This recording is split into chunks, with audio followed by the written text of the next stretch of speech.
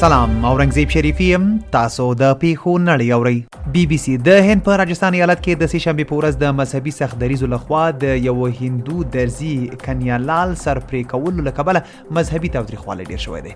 په سیمه کې د مذهبي تاوتریخوالي له امله حکومت انټرنیټ بند کړی او په لویو غونډو یې بندیز لګولی دی. د طالبانو دویم مرستیال عبدالسلام حنفي وایي د پنجشنبې د ورځې د علماو غونډه کې د اسلامي نظام، ملي یووالي، اقتصادي او ټولنیزو مسایلو په اړه بحث او پریکړه کیږي. بي بي سي د روسیې ولسمشر ولادیمیر پوتین د تاجکستان له ولسمشر سره لیدنه کې ویلي له طالبانو سره د اړیکو د پیاوړتیا لپاره کار کوي او غواړي د افغانستان ټول قومونه د هیواد په حاکمیت کې برخه ولري. د پاکستان پخوانی لومړي وزیر عمران خان په اسلام آباد کې د جولای په 2مه نیټه د لوی لاریون اعلان وکړ. بي بي سي په اوکراین کې د روسیې پوځي یرغل ته په غبرګون کې د ناتو سازمان له لوري د بنسټیز بدلون له توافق وروسته د امریکا متحده ایالاتونو په اروپا کې پوځي شتون ډیروي. په دې لړ کې پولند کې یو مستقل پوځي مرکز چمتو کیږي، امریکایي جنگي بیړۍ اسپانیا ته استول کیږي، برتانیا کې جنگي الوتکې ځای پر ځای کیږي او رومانیا ته ځمکنی پوځ استول کیږي.